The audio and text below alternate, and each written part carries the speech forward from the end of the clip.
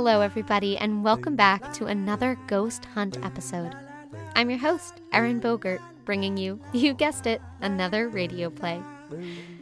In the last episode, I mentioned how Frances Hall, a prime suspect in the Hall Mills double homicide case, took a vacation to Europe not long after the grand jury failed to indict anyone.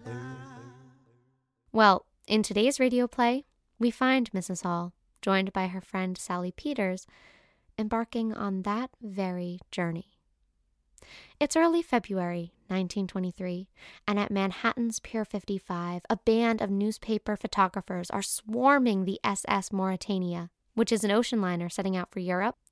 You see, they had been tipped off that Mrs. Frances Hall would be aboard. But when they searched the ship, with the help of the passengers, by the way, no sign of her could be found. Instead, Mrs. Hall is 40 blocks to the north of Pier 55 on the steamliner America, bound for Genoa and Naples in Italy. You see, her and Sally Peters had asked that their names be left off the guest list in order to avoid those very same reporters. And so the two are able to enjoy a peaceful departure. Or are they? Let's listen in as they pull away from the shore. Shall we?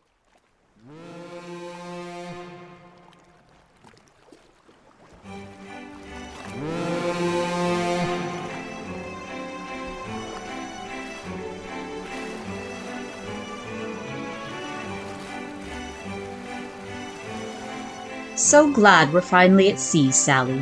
I was absolutely certain that the reporters would find us. It was a wonderful idea of yours to tip them off about the wrong ship. Turns out that women can be quite clever, after all.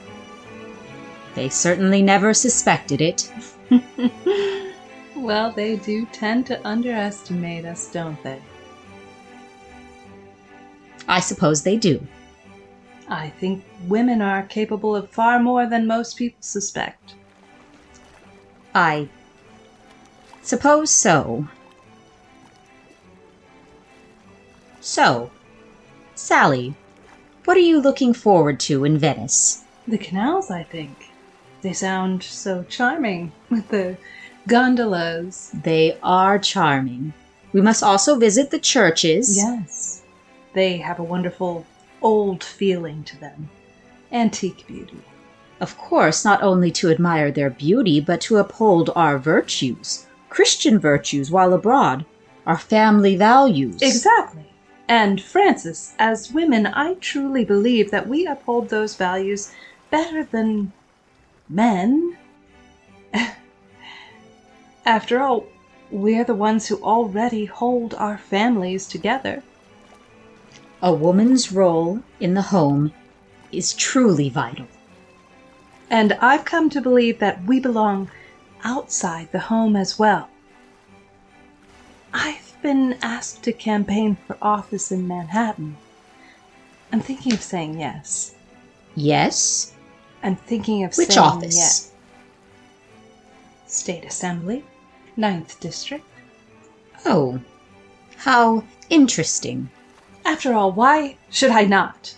Women are the backbone of this country. It is time we had more of a say in it and how it's run. I think your father might remind us of the second letter to Timothy. Let a woman learn quietly with all submissiveness.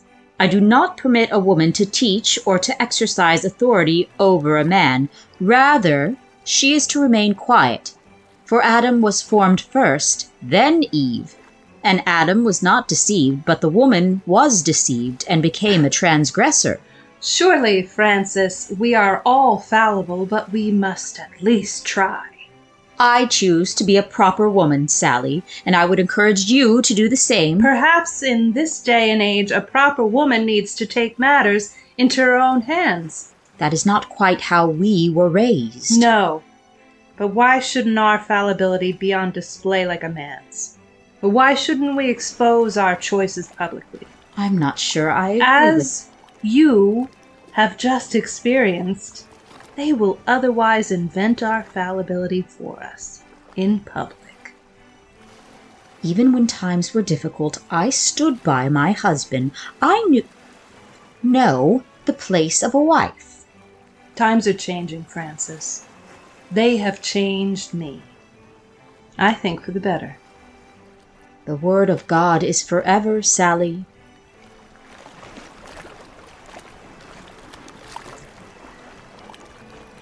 Perhaps we should agree to disagree. For the sake of Venice. Indeed, for the sake of Venice.